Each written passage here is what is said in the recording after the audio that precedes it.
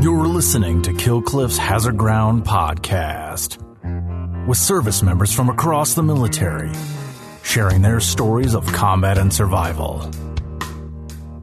And now, here's your host, Mark Zinno.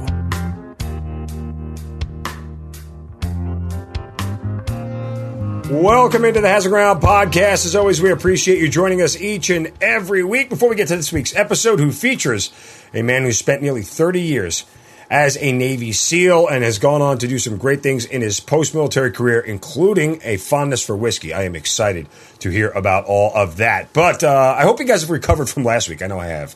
It was a little bit of an emotional episode. I'm glad that I've got such positive feedback from it, and I certainly appreciate all the notes that you guys have sent along, whether it's on our YouTube channel, on Apple reviews, or just dropped into the DM on Hazard Ground's Instagram, my Instagram, whatever it may be. I certainly appreciate a lot of you reaching out, and continue to go back and look at last week's episode. I think you'll value it if you missed it. But before we get to our guest this week, our normal reminders: follow us on all the social media sites, Facebook, Twitter, and Instagram at Hazard Ground Podcast.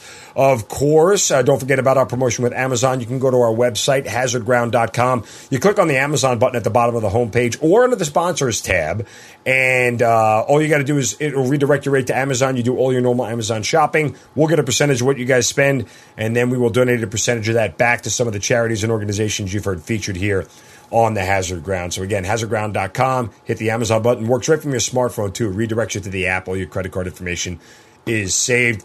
Subscribe to our YouTube channel. As I mentioned a moment ago, you can watch all of our Hazard Ground episodes there, and download the Kill Cliff TV app, because all of our episodes are there through Kill Cliff and Kill Cliff TV. Don't forget about our friends at Kill Cliff and KillCliff.com. Clean energy drinks benefits the Navy SEAL Foundation. I know our guest is going to be very, very happy about that. But some of the best clean energy drinks out there, guys. I mean, Kill Cliff just makes superior products.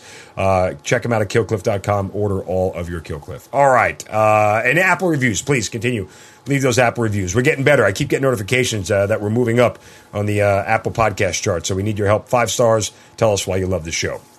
All right, this week's guest, as I mentioned a moment ago, spent 31 years in the U.S. Navy, 28 of that inside the Navy SEALs and inside Naval Special Warfare. He was enlisted for 15 years first before converting to officer, where he retired as a lieutenant commander. And he is now the president of Jewel TV, which is about to debut a Veterans in Transition series. We'll get to that. He is also the ambassador of a foundation or organization he started himself called Warriors and Whiskey. He is Tim Fedrick, joining us here on the Hazard Ground. Tim, welcome, and thank you so much for joining me. Hello, everyone. Nice to meet everyone virtually. Let me correct one thing real quick with Tom Julian of Jewel TV. He is the president. I'm one of his executive producers. I'm the host for the Jewel TV television series, but Tom Julian is the president. All right. Well, what you guys are doing there is fantastic. And as you told me before we started recording, a 10-part series coming out later this fall. We'll get into all of that coming up here. And I know that you are we're going to talk some whiskey here, which I'm definitely excited about. Brown liquor is you may as well just tap a line in my veins here. We'll just say that much. I love to partake in a lot of whiskey and bourbon, so we'll get to that. Warriors and whiskey. But 31 years, an amazingly long time within the United States Navy. Obviously, your career started way before the 9/11 world, so how and why'd you sign up? Well, that's a funny story. Some of my buddies probably get on to me about this. I was in high school in 1990 and in Seymour, Tennessee. And at that point, I had several small colleges offer me a baseball scholarship. So I fully intended on going to one of those small colleges and playing baseball. And in the summer of 90 is when I graduated high school, and I saw the movie with Charlie Sheen, Michael Biehn, Navy SEALs. And I'm like, and that's really the first time I heard about anything about the SEALs. So I saw it. I thought it was very cool. I was already on delayed entry at that point, or I was enrolled, whether I joined the service or not, was still up in the air and a lot dependent on those baseball scholarships. But that convinced me that it was absolutely the right thing to do. And what better job can you have doing something different every day, shooting weapons, jumping, whether it be static line, free fall, going to sniper school and so forth. So once I saw that movie, my mind was made up, and I joined the military in September of 1990. Anybody try to talk you out of it?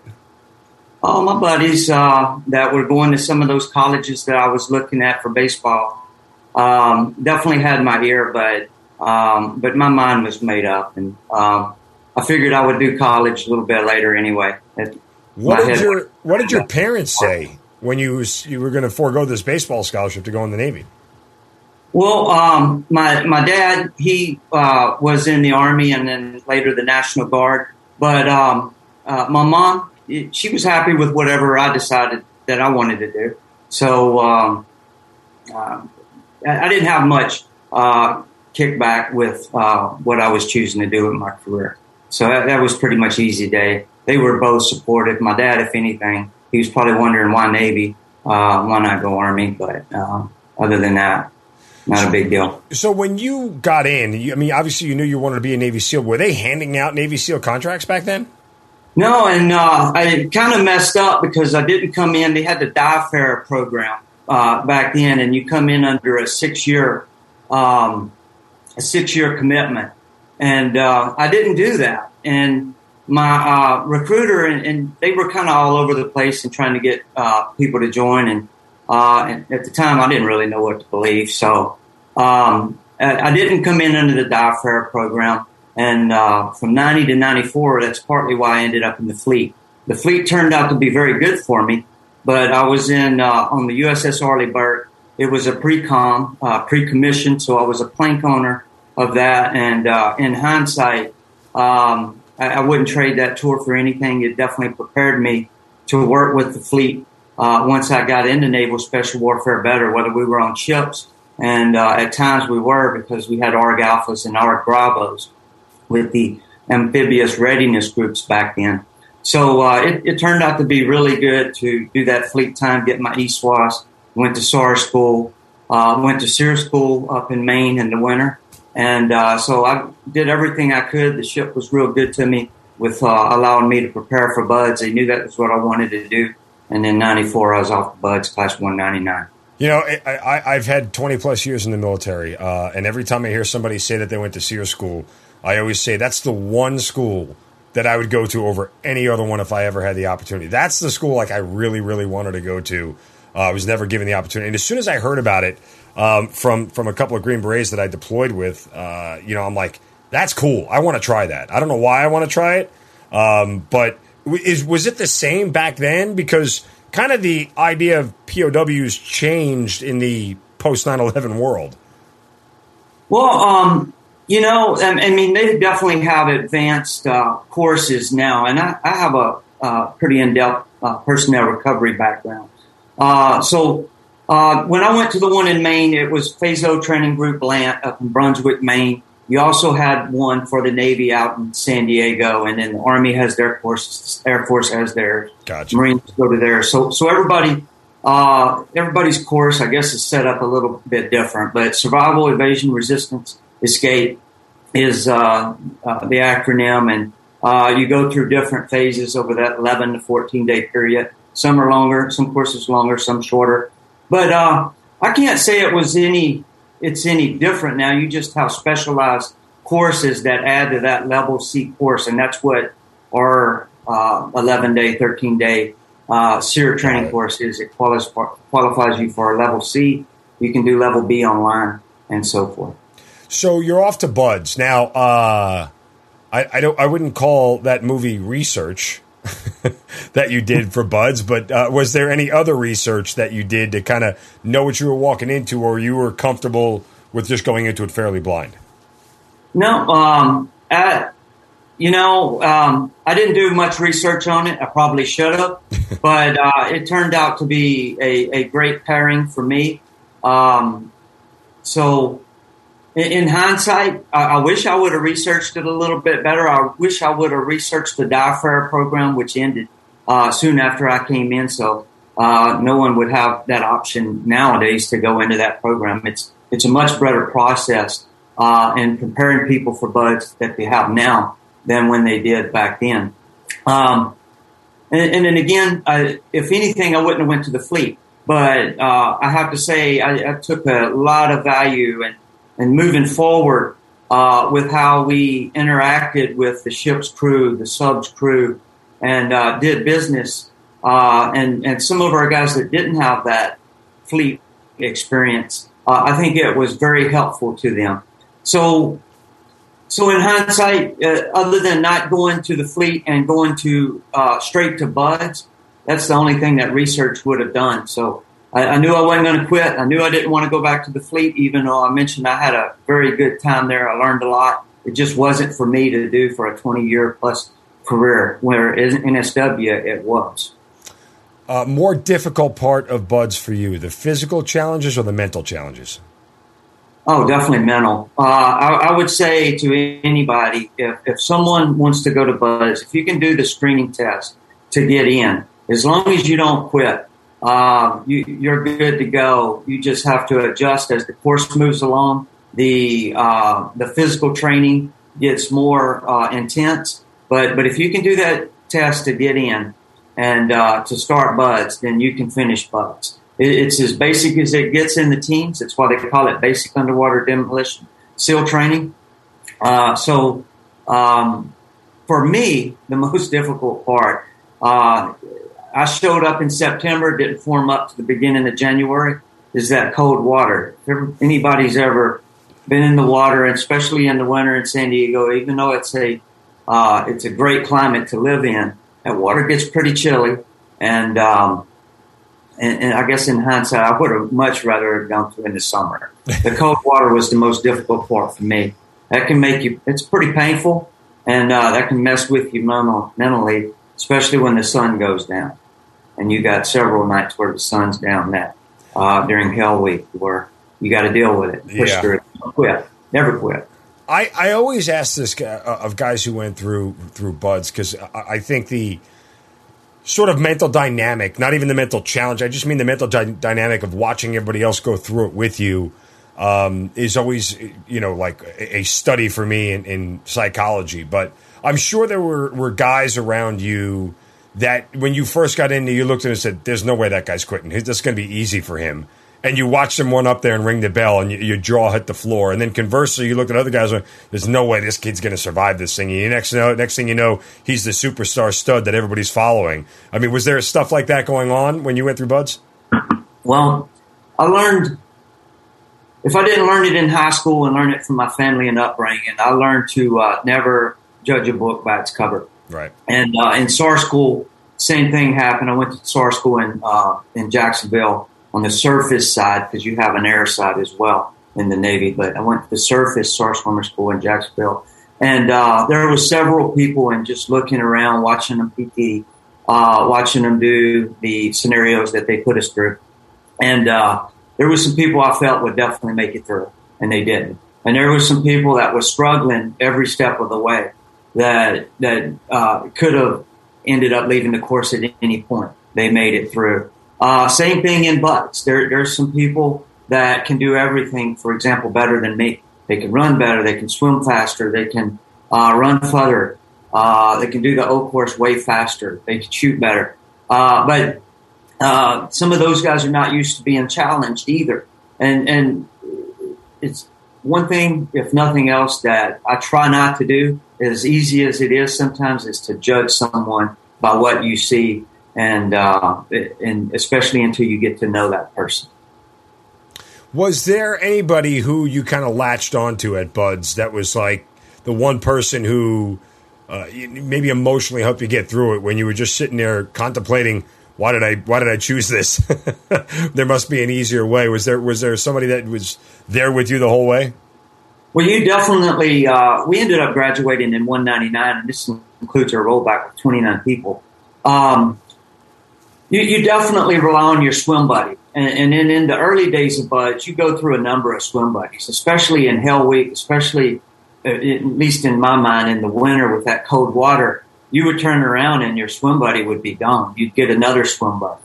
But so I went through a number of swim buddies. But if there is somebody that you rely on, and you do forge some close relationships throughout buds, and I still talk to some of my buds mates today.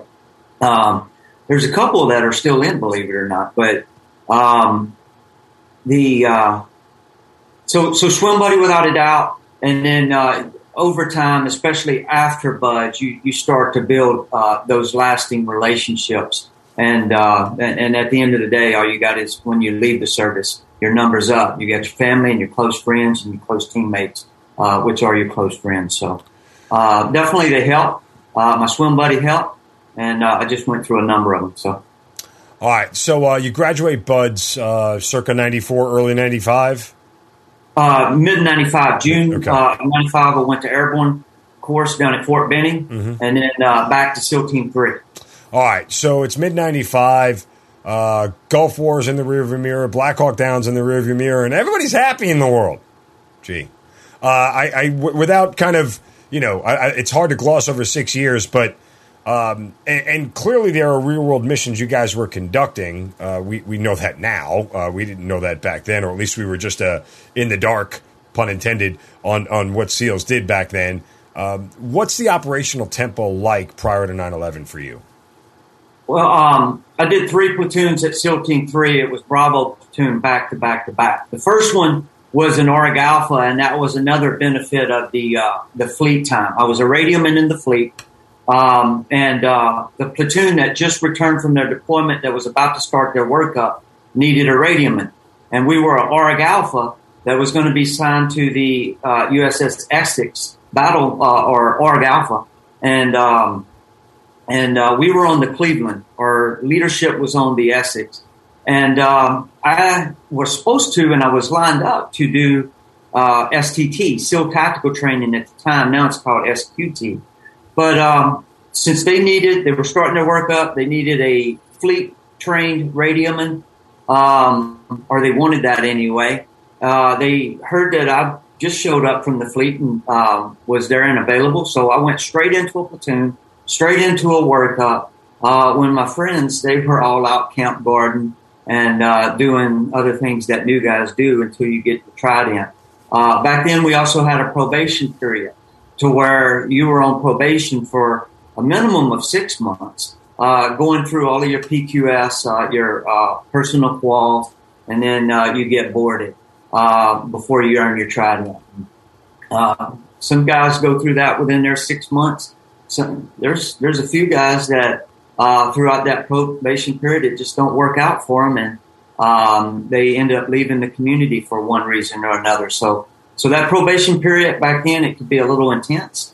And but I went straight into the Org Alpha. We did our 1.5 year workup, and then we did, I think it turned out to be 7 months with the Org Alpha, and in our case, 11th Mute. This whole experience, when you get through this first sort of run with the platoon, does it sort of live up to what you expected, what you saw in that movie years ago, and you're like, okay, I'm here. This is what I wanted. This is what I was hoping to do. Does it feel that way? Some of the workup, especially when you get into the advanced training, because most of the CQC and urban warfare that you would see, the MOUT training or the MOUT operations that you would see in that movie, definitely resonated with me. And that, other than that, no, a lot of the workup did not. But some of the things on the deployment started to. Right. But definitely the CQC and the advanced training, pretty much everything that's under that advanced training umbrella did resonate, and I did have that to fall back on. But. All right. So, again, fast forwarding a little bit here, because 30 years is hard to span without sitting here and talking for 30 hours. Where are you on 9/11? I had just got through with SEAL Delivery Vehicle, the pilot and navigator course down in Panama City, and reported to SDV Team 2 in Little Creek, Virginia. That command is back now, if people are listening, because for a while there they decommissioned it, but it is back and up and running again, and it has been for a couple years now. But I showed up there, and I was going through Chief Select training. And that's about a month and a half long process where you go from E6 to Chief Petty Officer. And we were going through various drills and scenarios, to be honest with you. And the cadre that was putting us through that learning experience, I'll call it, they stepped out of the room and they came back into the room and they told us basically just to leave base.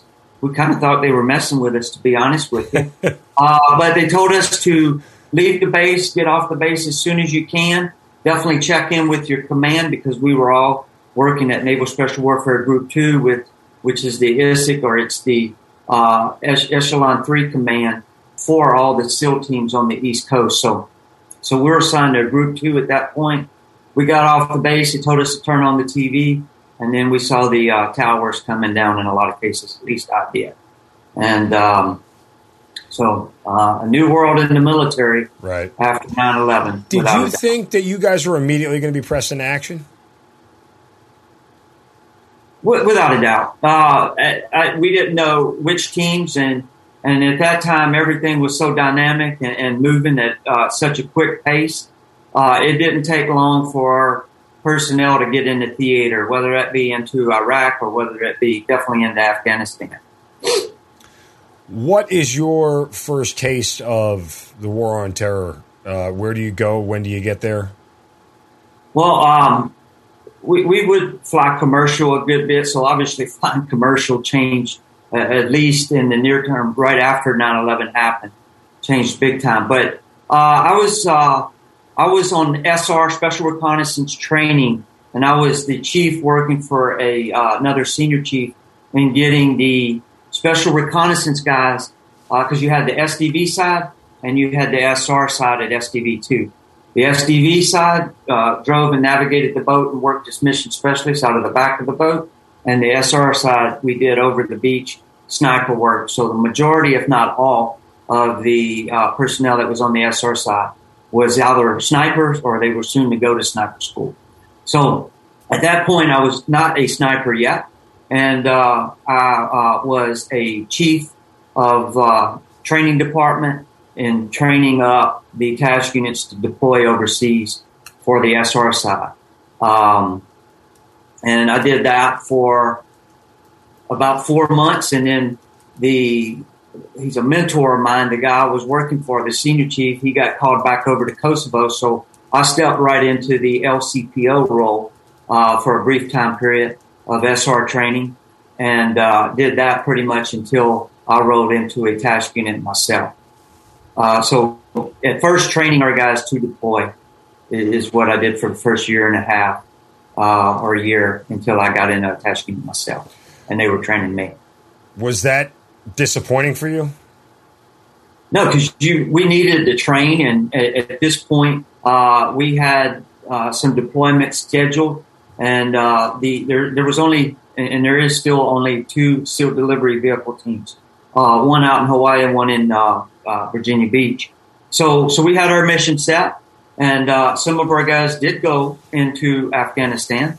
Some did support missions off of or in Iraq.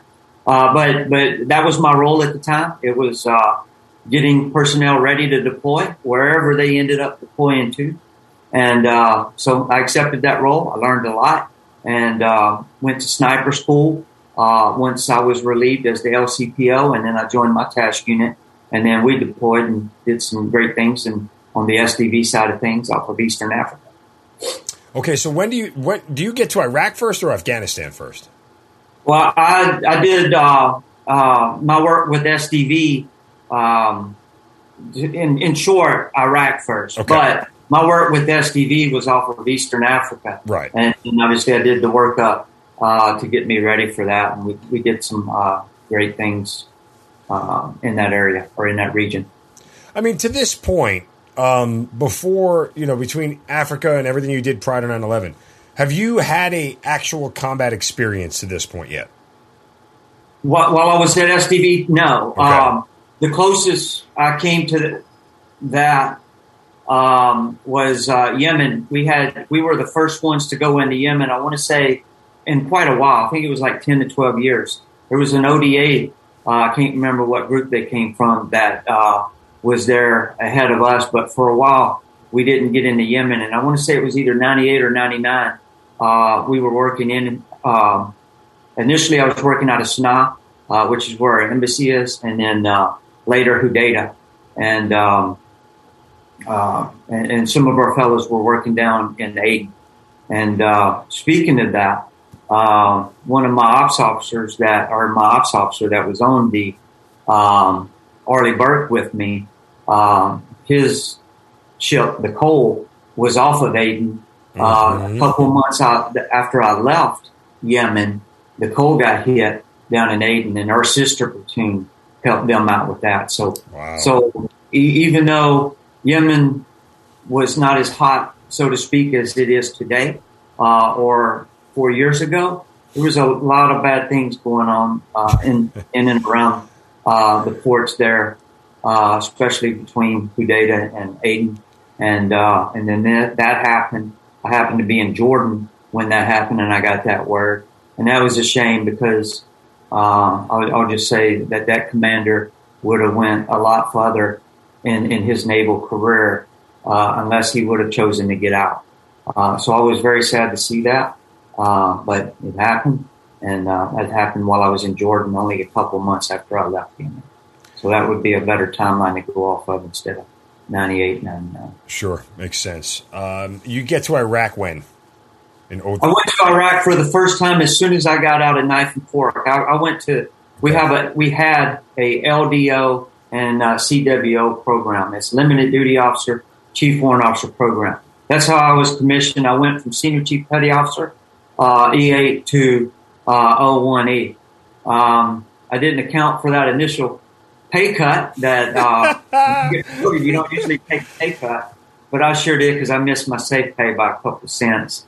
And then I was pretty junior as a 13-year senior chief too. So at the end of the day, I definitely took a pay cut until I made 02E. But so I went to Knife and Fork School. It's what we refer to it as. People probably get mad at that when they hear that. Some people anyway. But they prepare you to be an officer. They going from enlisted to officer. They teach you the ropes and a lot of value out of that school. I learned a lot.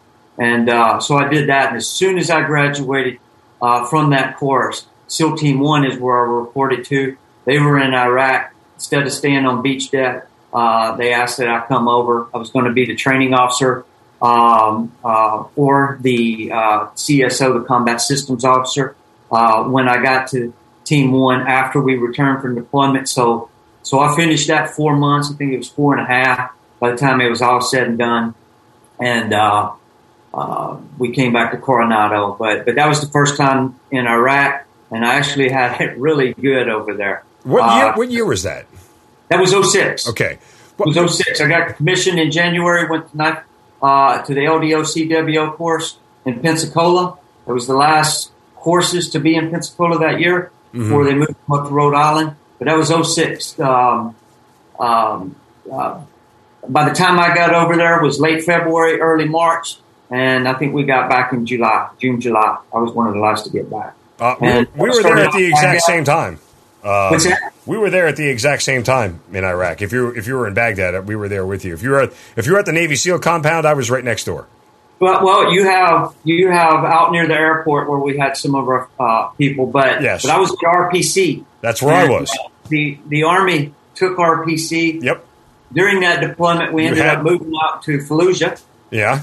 That was me. I was. That's funny. Like literally, we might have sat in the same meeting at some point in time. Wouldn't doubt it. But RPC had a pool right outside of my room. Yep, that's the one. I was in that pool. Yeah. I swam in the Navy SEAL pool. I more stayed on the Army side, but every now and then I got invited over to hang out with the SEAL guys and on your side of RPC behind that big metal gate, double door that shut you guys off from the world. Go up to Falcon Palace. Falcon, that was our DFAC. Yeah. We were there at the exact same time. Crazy small world. Crazy small world. I got to tell you, I want to back up real quick. I want to find out if we know the same guy. But I wanted to ask why you had made the switch to officer. Like, what was the real impetus for it? I mean, did you feel like you tapped out on the enlisted side? No, absolutely not. I really enjoyed my enlisted time, and I had a good career, both. My whole career, it was a great career. If I had it to do over again, would I have chosen to go officer? I don't know. I debate that with myself all the time because I flew through the ranks up to E8. I feel like I would have been a very young Master Chief. I had my Dolphins for all of the time that we did those ops off of Eastern Africa with the sub. Had my ESWAS. I had my FMF. At the time, it was a ribbon from working with 11th MEU with all we did from them. So SEAL, ESWAS qualified, submarine qualified, FMF qualified. I was set up pretty good to continue my career enlisted-wise, make 9, and then do all of the billets that you would want to do as a SEAL Master Chief Petty Officer. Okay. So, there was several things that drove me to go the officer route, and so that's what I ended up doing, and I just not sure if I would do it all again. I don't know if I would have stayed enlisted. Welcome to the dark side. What can I tell you? I mean, we're a peculiar bunch as officers. It's a different world. That said, I won't ever remember his name, but I can remember exactly what he looks like. And if I describe it, he had like blonde hair, and his face looked like it was carved out of a modeling magazine. He was the only Navy SEAL I would ever see in these meetings. He was about like maybe stocky guy, like 5'9", maybe 5'10". I'll have to go. I think I got a picture somewhere. I have to go find his name. But he was the only Navy SEAL that ever came to our meetings at RPC when we had him up at the big palace on the hill. He was the only one who ever came there from an operations standpoint. We had a couple, and I remember that movement to Fallujah because I was actually asked to do a lot of convoys out there. I was in charge of the ISOF, one of the battalions in the ISOF brigade, and so we had a bunch of supplies that needed to be moved out there to the Fallujah area, but. Nonetheless, he was the one guy I remember. And the only reason I think anybody remembered him because he was just like, if you were to draw a Navy SEAL and put him in a magazine, that's the dude you'd pick. I'm drawing a blank on who that's that okay. could have been. Me and this other ensign and I'll leave his. He was in 03 at the time. That I do remember. He was in 03. Okay, I have an idea who it was, but I was.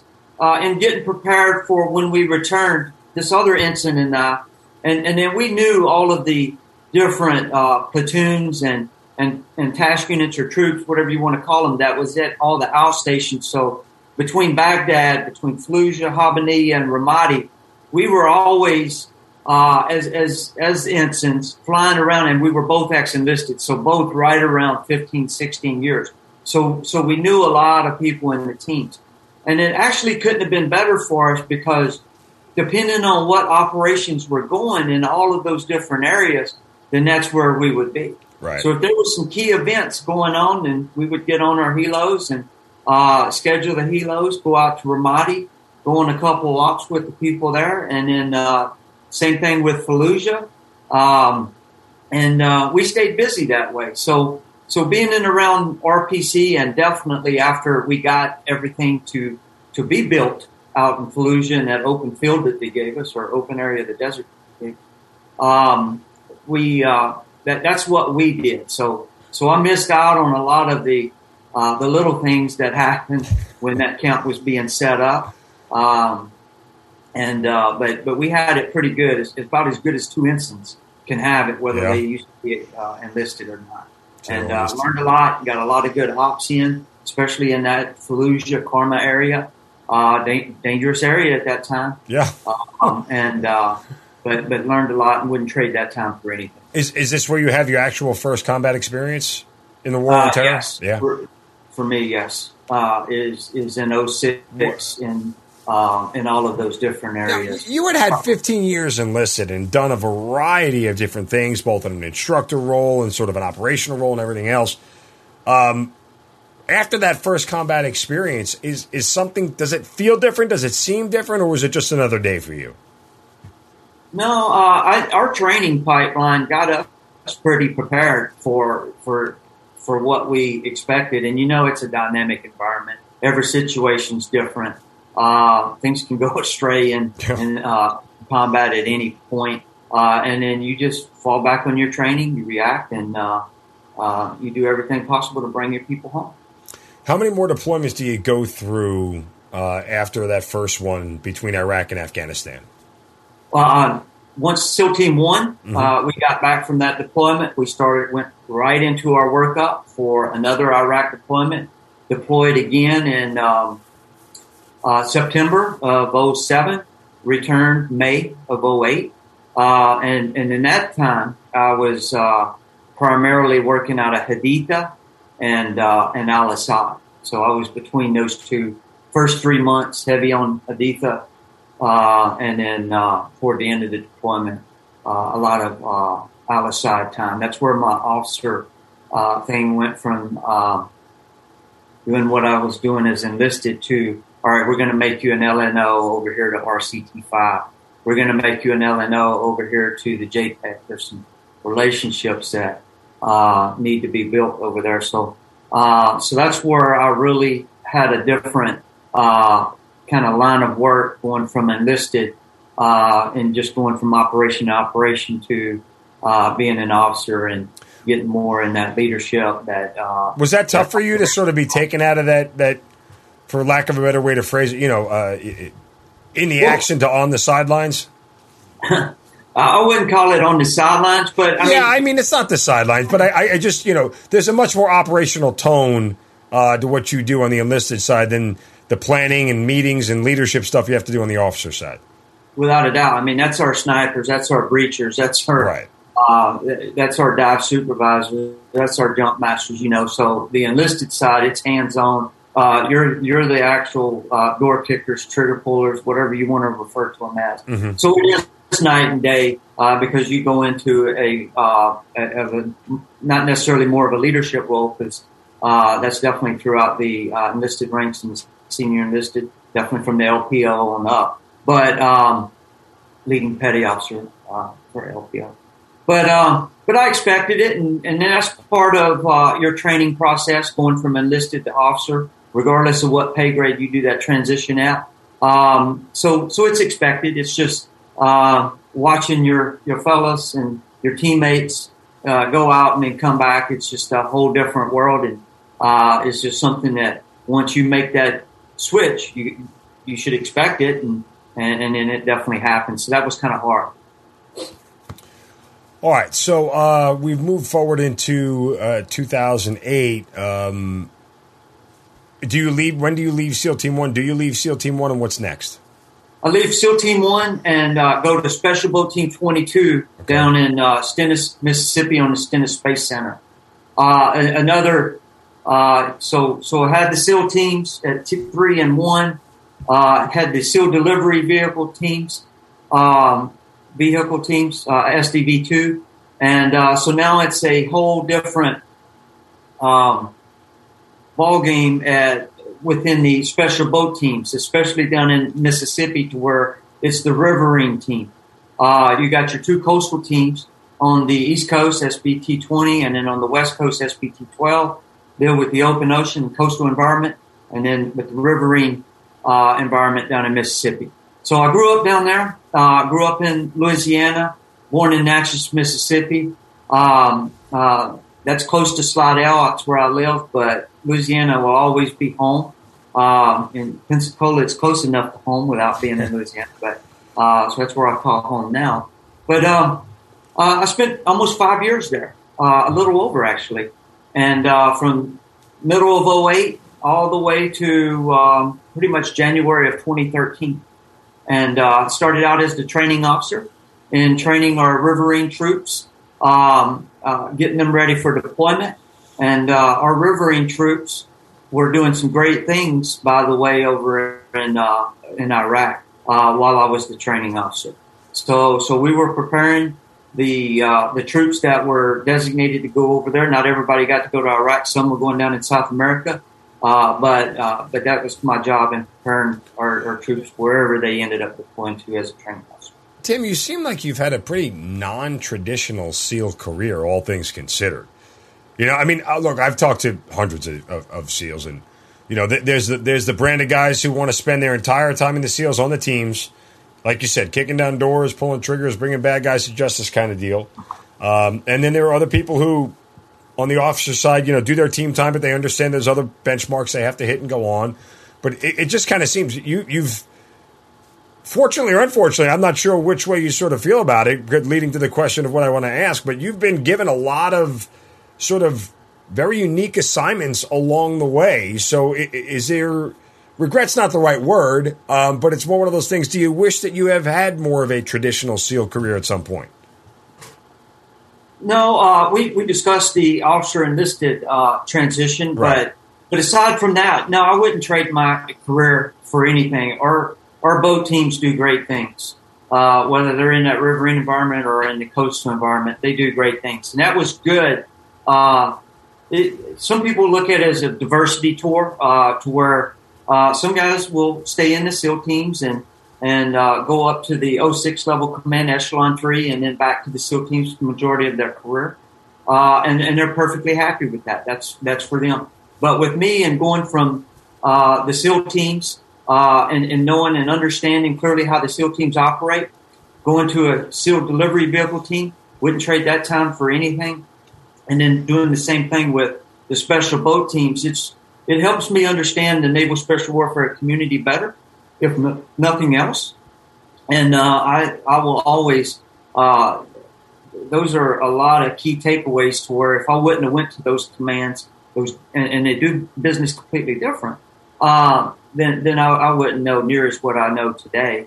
And I wouldn't have the memories that I have. And so I'm thankful for my career that I've had. And at this point, I wouldn't even change anything. It is what it is. So after the boat teams, where are you next? With the boat teams, I mentioned I did 5 years there. Right. And so great tour as a training officer. And then I got asked to stay on there as a Riverine Troop 4 commander. So that's what I did. And, a lot of time down in Colombia. I happened to be the NSW TE OIC. We had 24 of us. That was a part of the 2012 Cartagena, Colombia period. And some people probably remember that. The Summit of Americas, 2012, Cartagena. But that was one of the first things I did when I got into theater, into Colombia specifically in early 2012. You mean, just for clarity, Colombia, like South America, not like Colombia, South Carolina. Okay, yeah. South America, Colombia. When you first said it, I'm like, okay, water. Colombia sounds like it's near water. And then I'm like, wait a minute. No, the other Colombia.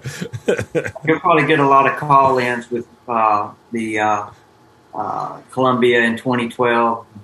When Obama came down to Cartagena, there were some things that happened during that period. But I was the NSWTE OIC for that. And that was a learning experience in providing maritime security for the president. And so another learning experience and something that you take with you throughout your career and how that whole process plays out and works, and any lessons learned that happen in trips and events such as that one that you just take with you moving forward. So I bring that up, and in 2013, I go back to, once I left Special Boat Team 22, I go back to Group 3, and we skipped Group 3 the first time.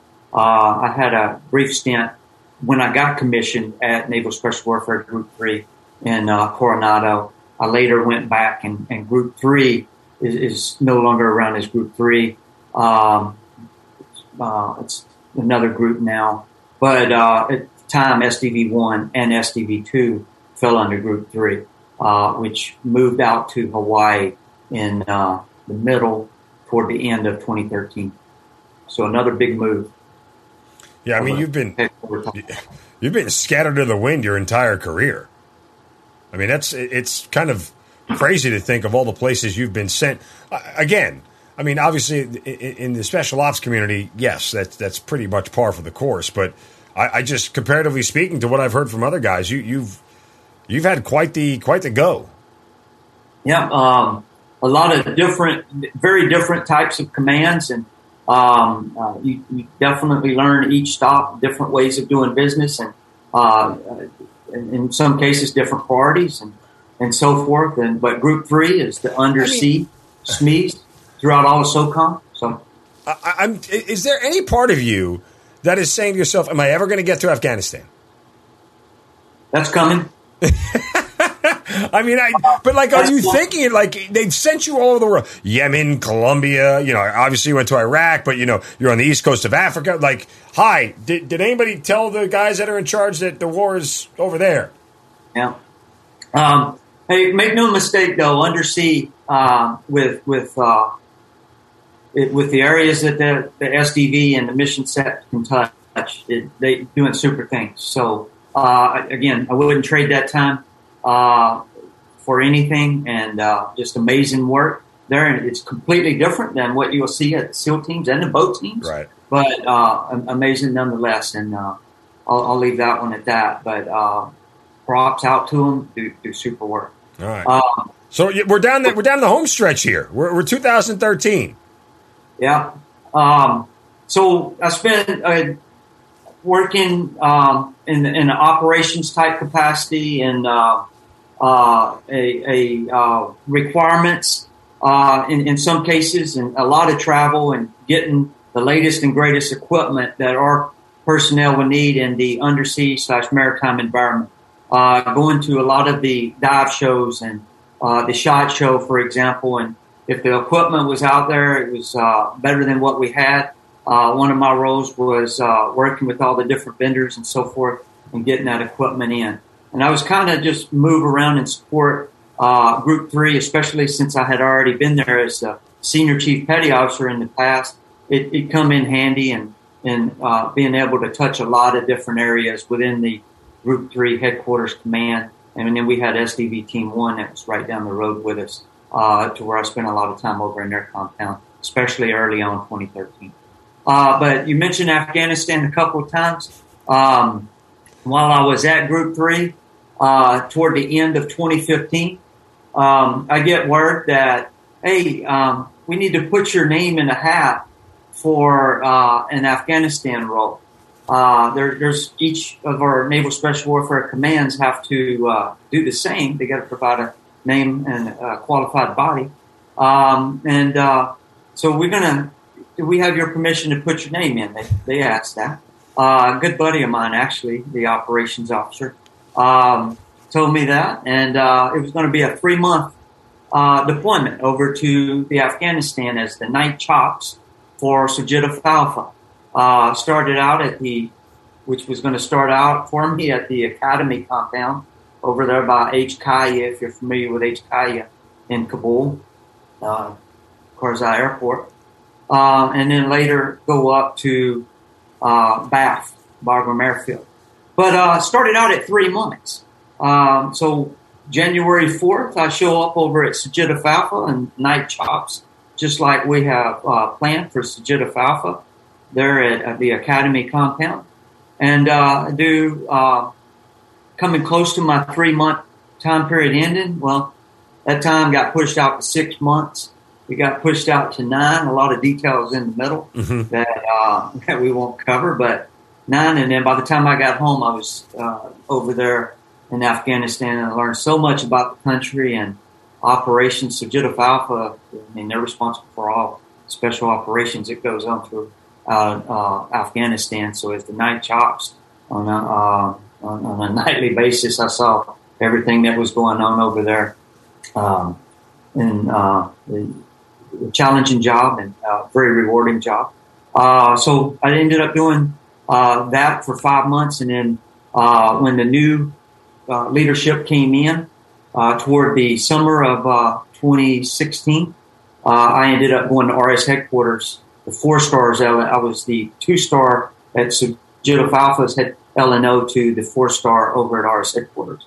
So I used what I learned there to really help the director of the CJOC we called it, there in Kabul. And it really, for me, and I think for those directors as well, that ran the night and the day crew, paid dividends for what I learned. But it was just under 13 months by the time I got home from Afghanistan when it started as 3. Just out of curiosity, because I mean, look, I know the kinetic operations and combat's very different in Afghanistan than it is in Iraq. But what stood out to you as one of the major differences between the two? Well, obviously, I kind of always had it in my head, and I pretty much confirmed it when I went over to Afghanistan, that with the terrain and the environment, especially everything that happened in 2001, soon after 9/11 with the horse soldiers and so forth, I always followed that mission set and followed it all the way through up until when I showed up over there. So in my head, I always had it for some reason that I think I would like to deploy to Afghanistan over Iraq or over Yemen, and that, I found that to be true. I can't say that I wanted to stay over there for a full 13 months, but ended up being good for me and I think all involved. But the operations were just different. The terrain is obviously way different. The things you have to account for in the fighting season in the winter and so forth. It's just a different environment, different challenge. But combat, like we mentioned earlier, is combat. And anything could go from being perfectly normal and as planned to you go into second and third, fourth contingencies and reacting to whatever happens. So each night I saw something and witnessed something, observed something, and reported on something that was completely different than the night before. And it pretty much happened like that for my time there, whether it be at Sajida Alpha or as headquarters. So by this time, you've got about 20 years in already. This is 2017, so. Oh, okay. Well, you went that far forward, yeah. I mean, by the time you get asked to, if you'd be considered, you're over 20 years. I guess where the question I'm leading to is, any thoughts of retirement at this point? I mean, do you still have more you feel like you want to do, or? Well, my time was pretty much up, and I was eligible to stay on for another 4 years. I was watching the election close in 2016, to be honest with you. So the election happened 2016, and then 2017, I ended up deciding to stay on and do another 4 years at least. And so, does that answer your question? Yeah, no, I mean, again, I guess I'm just wondering, was that more of had the election gone the other way, would you have decided to get out? Not sure. I'm not sure. It was definitely something I was considering. 13 months is just under is a long time to spend in that type of environment. Yeah. But I noticed a lot of changes just in my last couple of days there at RS headquarters. Once it didn't take long for a different way of doing business to make it down to that 4-star headquarters, and then soon after, probably at the same time, all the other different units that I was a part of throughout my career. It was just a different way of doing business from a very high leadership position all the way down, if that makes sense. No, it does. It was something I was going to give another 4 years for. Look, I say it repeatedly, and this isn't necessarily an indictment or insult, but deploying under George W. Bush and then deploying under Obama were two completely different experiences. And that's okay. They're different leaders. They're different presidents. They have different philosophies. That's kind of what America's supposed to be. It's not supposed to be the same guy running or gal running things for 35 consecutive years, despite what Congress has turned into. Different conversation for a different day. But my point is that, yeah, the tenor is different when the president is different. They execute things differently. So that shouldn't surprise anybody in any size, way, shape, or form. What is ultimately the reason that you do decide to retire officially? Once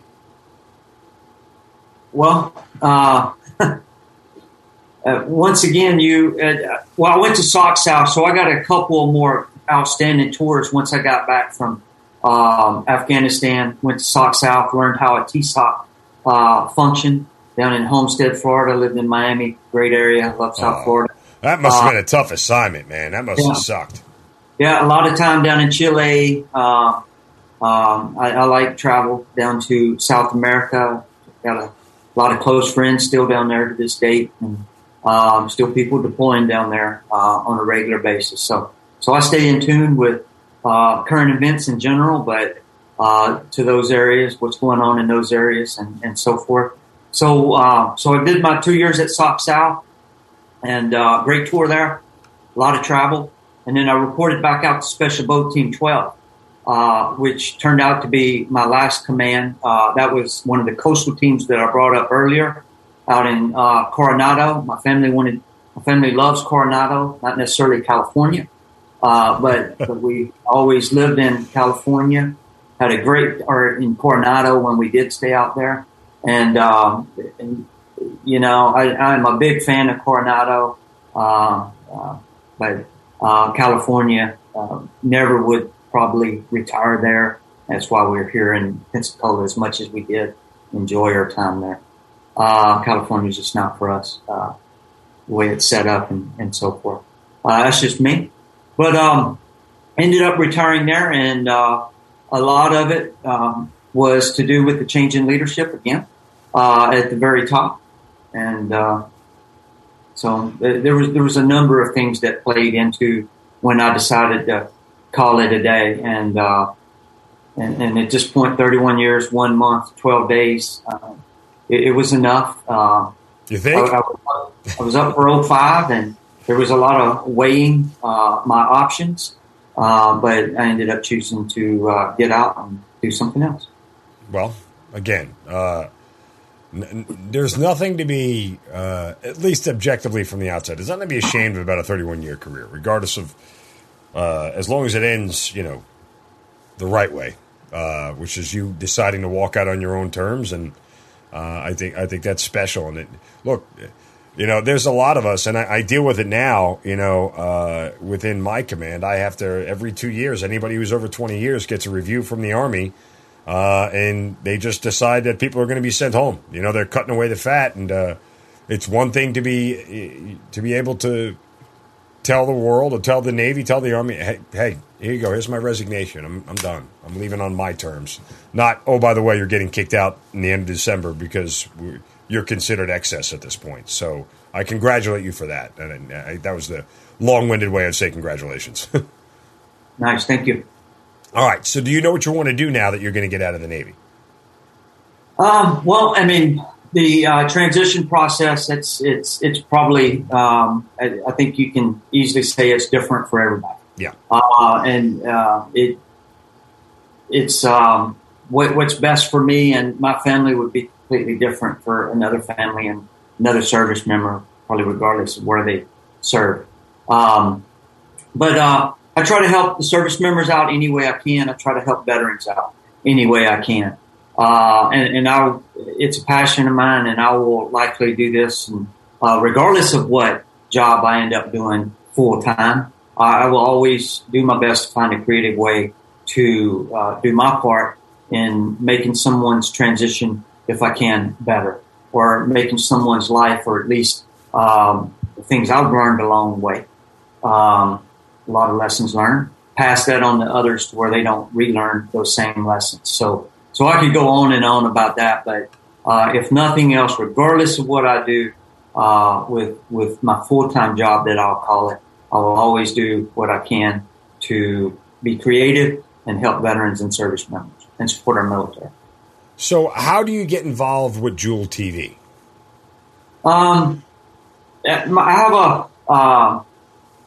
I have a powerful network that I'm proud of on LinkedIn and similar on Facebook. But out of the blue, Tom Julian from Jewel TV, I guess he saw some of what I do via my LinkedIn profile, and sitting watching TV one evening, and he sent me a text and like, hey, would you be interested in doing a television series on helping veterans? And at the time, we didn't have a title for it. And, we came up with one later, but that's how it fell into my lap, so to speak. And I'm thankful for that. It's definitely just another platform to where if everything's done right, set up right, scheduled right, get the right viewing audience, that it could be very good and beneficial for veterans across the board, regardless of what service they're in and what their specialty was within their service. I found that even in small communities like Naval Special Warfare, there's a lot of people that, with some of these outstanding nonprofit organizations, for example, that do great things in preparing a veteran for their transition from military service over to the private sector or the civilian workplace, corporate America, whatever people want to refer to it as. It's a process, and how these nonprofits, and there's many of them doing great things, get from A to Z. It's all different, but at the end of the day, they're all very successful in getting the person through their transition from service out into the civilian workplace and doing well, with their family being well taken care of. The veteran now is very happy, and the new employer is happy. That's wins across the board, and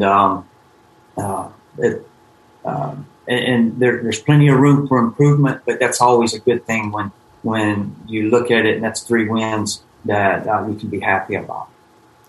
So how does the television series that we spoke about earlier start to come about? You're the executive producer of it. Do you have any experience executive producing a TV show?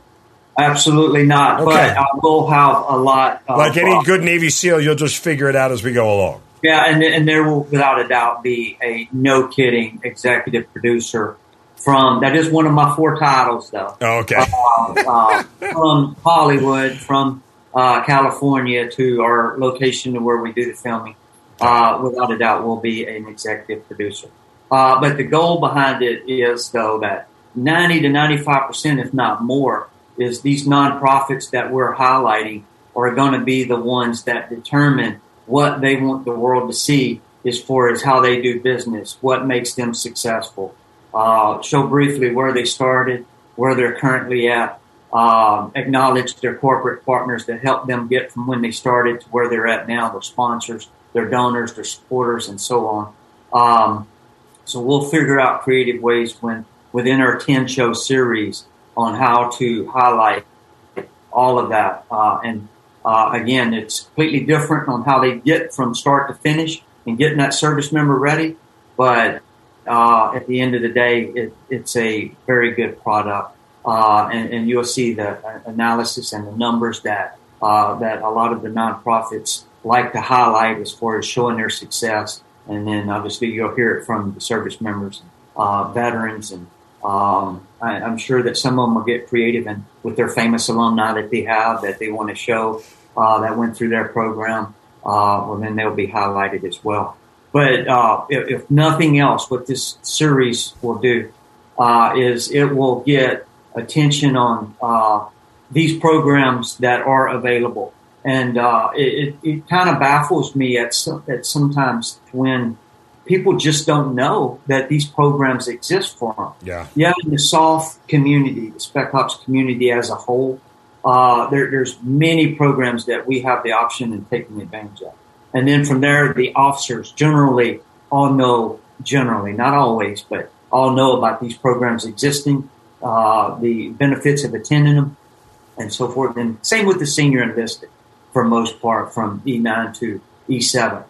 But beyond that, there is a lot of gaps and seams that need to be filled as far as getting the word out. Not every program is right for everyone. I mean, it's the person, once they are knowledgeable in these programs existing and where they take place, how they go about their business and preparing them. Need to pick the right one for them. But I want to make sure they at least know that they exist, and then from there they can pick the right one for them. And but it's a wide range of folks that, especially in the support type departments and divisions within SOF commands, that don't even know that they exist. And before I would get out, I would just walk around, and especially after I had already got a billet, I went to the Honor Foundation program, outstanding program, learned a ton. It's a 3-month program. We met 2 days a week. And during COVID, it was virtual via Zoom. So I learned a ton about it, and very thankful that I had the opportunity to attend. But there's many other orgs that are similar that do great things, just do them a little bit different. But when I had my billet and when I finished, I would walk around to, even in our small community, to the support divisions and departments, and I'd just talk to people. They'd tell me that they're getting out in a couple months, trying to figure out what they're doing. And I'd ask them, are you going to attend the Honor Foundation or a similar program? And they look at me like I'm crazy, you know. And I'm like, you haven't heard of that? And sure enough, a lot of times they haven't. And then, but that's happening in a lot of different branches, especially the non-SOF communities, to where it's hit or miss, and whether you've even heard they exist. So we're going to get that word out, and I'm set on it, and I'll find other creative ways to also get the word out. At some point, we're going to increase our marketing platform and all of the info that we send out. But we're expecting to shoot late summer. It's looking more like early fall. And then at some point in the fall, after we get everybody's schedules from all of the participating nonprofits, I'll be able to put the 10-week series together, run it by Tom Julian for approval, and then we'll go from there. But that's incredible, just because it's, like you said, it's amazing with how many veterans service organizations there are out there and how little veterans know that they actually exist. Right? Like you have to find somebody else who went through the program there to actually, understand what it does and what the benefits are, and it's everything else. And you just sit there and your jaws on the floor and say, yeah, this is great. They do this, and this. And you're like, really? I didn't know that. Yeah.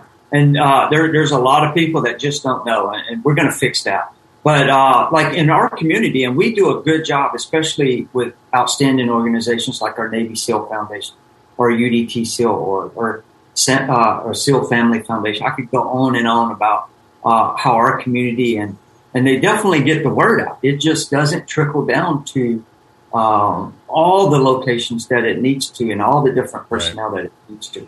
But we will fix that.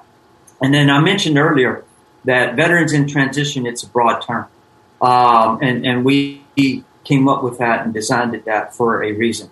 We already covered a service member getting out, whether they did 5 years or 40 years, going through that process. But veterans in transition also applies to our service members that in some cases have been in combat or in combat type environments ever since 9/11 happened. And some are still to this date going on regular rotations in and out of combat zones. Yeah. So in some cases, people come back, regardless of service, especially when they've been to Iraq, Afghanistan, Yemen, Syria, Somalia, you name it. They come back, and then some people just need additional assistance in some way or another. So a service member that comes back that needs to be paired up with a dog, or a service animal, that these nonprofits in this arena or this realm, they do super things. So we're going to highlight them as well. And in some cases, they come back and pairing our operators up with horses does wonderful things, and the data supports it. Not everybody needs a service dog. So highlight these nonprofits that work in this area. Some do fly fishing and get some back into the environment. Some do surf therapy. Some take their veterans diving and putting them in the undersea environment, nice warm water, not cold water, and to where they can really enjoy their time and see the undersea realm. So Veterans in Transition, it's very broad. A lot of different nonprofits doing super work, regardless of whether they get service members prepared for the civilian industry or they're just needing some type of additional assistance before they transition back into the community, back to their families in some cases. There's just a lot of work in that area. And then you have all the different special meds, the CBD, and there's a number of things. And then obviously that's not inclusive within the medical area or field, all the things that is being done to help our service members that need that type of assistance getting it. So Veterans in Transition is very broad, and we're going to cover a number of things that'll be entertaining. I have very few left and right limits. I got to keep it family friendly, and we got to keep it entertaining once we get our audience, build it, and then that way after the 10-week series this fall, we'll have another one lined up and so on. So much all more right. fun. Before we let you go, I do have to ask about Warriors and whiskey. So what exactly is the proper corn to mash ratio for the best whiskey out there? Well, you're asking the wrong expert on whiskey. You're an expert on drinking it, right? You can say I'm an expert on whiskey with that because I'm a bourbon fan. So but I also enjoyed my Scotch. Yes, same. As well, the single malt especially. But to each their own. Some people like it on the rocks. Some people like it neat. And some people like it with water. Everybody has a different opinion. But for me, I like bourbon. Colonel Taylor is one of my personal favorites, and then but everybody's different. But Warriors and Whiskey, I'm an ambassador in the Pensacola, Florida area for Warriors and Whiskey. And at the end of the day, there's 3 clubs. You got Warriors and Whiskey Club, you got Veterans Whiskey Club, and then you have Veterans Cigar Club. Well, the 2 Veterans clubs, that the name says it all. You need to be either an active duty service member or a veteran to join those clubs. But the Warriors and Whiskey Club, and you can find each of the groups on Facebook, and the same with LinkedIn and Instagram as well. But Warriors and Whiskey, that includes service members, that includes veterans, first responders, families of veterans, families of first responders. So basically, anybody that wishes to join the Warriors and Whiskey Club, you go to one of those groups, you sign up. I have some business cards that I can send out via support.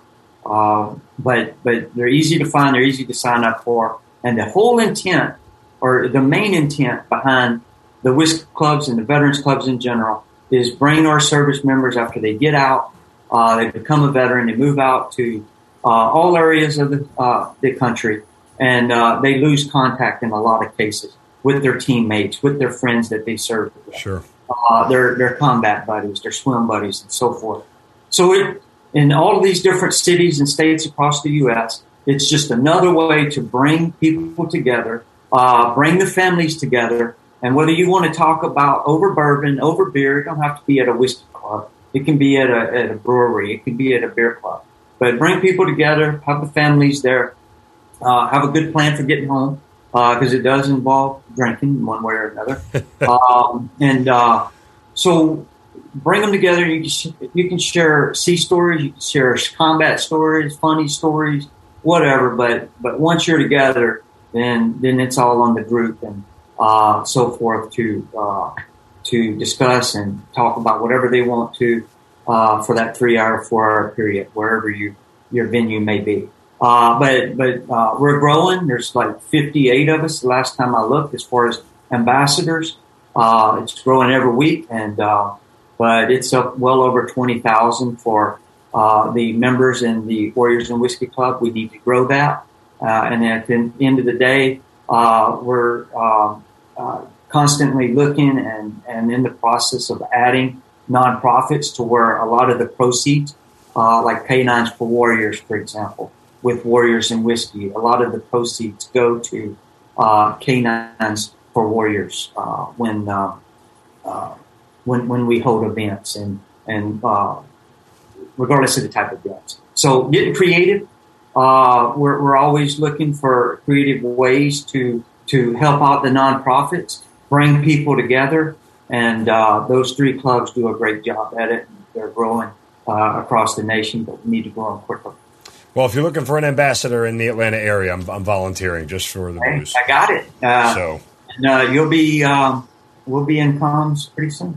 So I just anything for a good glass of brown liquor. That's really, I mean, it's that and a cigar puts a nice little punctuation on the end of a day, to say the least. So and finally, what else are you doing other than the TV stuff and this? I mean, is there anything else you have left, or is retirement life treating you good otherwise? Well, I mean, it's kind of dynamic and a lot of good things. There's a lot of work in setting up the Jewel TV series, for example, and there's no staff. And once the the show starts airing, get a good following, then obviously that will be very rewarding at some point. But in the process of setting everything up, getting all the schedules. Until that happens, there's the work is up front, and the good that will come of it from helping the vets and everything else is on the back end.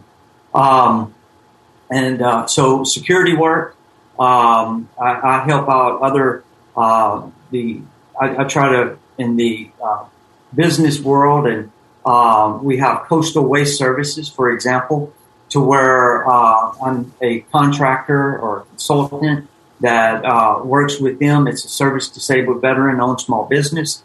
A former Apache pilot, did some great things over in Afghanistan, runs the business along with his co-partner and just doing super things. So I try to help out in that area and so forth whenever I can. So I have my hands in a number of different things, and to include the security realm, and but the majority of my time and effort right now goes with those 2 programs, Warriors and Whiskey.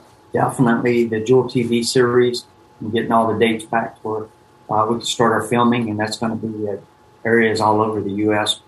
Basically, we will go to the nonprofits at the events that they want to showcase. So that's going to be all over the place. One of my roles is sponsor development with Jewel TV. So in working with the corporate partners and the sponsors, and the donors and supporters of each of the nonprofit, and they're all different. I will possibly be reaching out to them, seeing if they could that we could cover all the advertising costs and have a title sponsor that's still a working process or progress. So much more to follow on that end once our marketing campaign goes a little bit more steam. Well, like any good Navy SEAL, the only easy day was yesterday, right? And no rest for the weary. So I assume that mantra will stay with you, even though you're out of uniform now, as you go forward. Absolutely. So my days are accounted for. Always trying to find creative ways to help others when I can, and that makes me feel better, if nothing else. All right. Well, again, it is called Veterans in Transition from Jewel TV, JUL TV. Look forward to this series this fall. People can connect with you, as you mentioned, on LinkedIn if they want to do so there. And Warriors and Whiskey, wherever you are across the United States, sign up and connect with fellow veterans or service members across the board. Tim, 30-plus years is absolutely nothing to shake a stick at, right? I mean, it is not easy to stay in any job for that long, particularly the military, given all that they've asked of you, your family, and those around you, to the sacrifices that you've made. So a humble thanks for those many years of service, and certainly your candor in sharing them with us and everything that you have going on. I'm looking forward to seeing the television series, and certainly glad that we got a chance to connect. And just as always, man, wishing you nothing but the best. Hey, thank you, and I appreciate you giving me this platform. I appreciate you having me on. Hope everyone has a good day, and cheers. Jim Fedrick, thanks for being a part of the Hazard Ground. You've been listening to Kill Cliff's Hazard Ground podcast. hosted by Mark Zeno. If you have an interesting story to tell and you'd like to be on the show, send us an email at producer@hazardground.com. And if you like the show, don't forget to subscribe, rate, and review on Apple Podcasts. Thanks for listening. We'll see you next time.